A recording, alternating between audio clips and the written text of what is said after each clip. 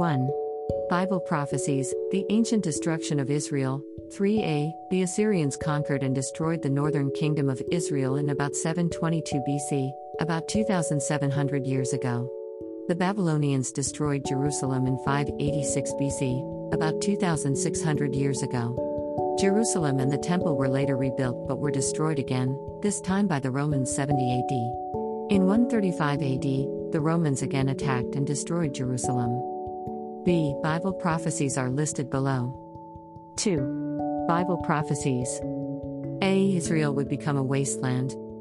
Deuteronomy 29:23 New International Version, NIV. 23 The whole land will be a burning waste of salt and sulfur, nothing planted, nothing sprouting, no vegetation growing on it. It will be like the destruction of Sodom and Gomorrah, Admah and Zeboim, which the Lord overthrew in fierce anger.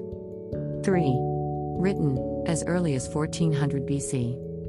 A. In Deuteronomy 29:23, the Bible said Israel would become a wasteland. This prophecy certainly was fulfilled. The land has been described many times as having been a sparsely populated wasteland, as recently as the late 1800s and early 1900s. B. American writer Mark Twain wrote this, in 1867, about the land of Israel, which at the time was called Palestine. Palestine sits in sackcloth and ashes. The spell of a curse that has withered its fields and fettered its energies. Palestine is desolate and unlovely. It is a hopeless, dreary, heartbroken land.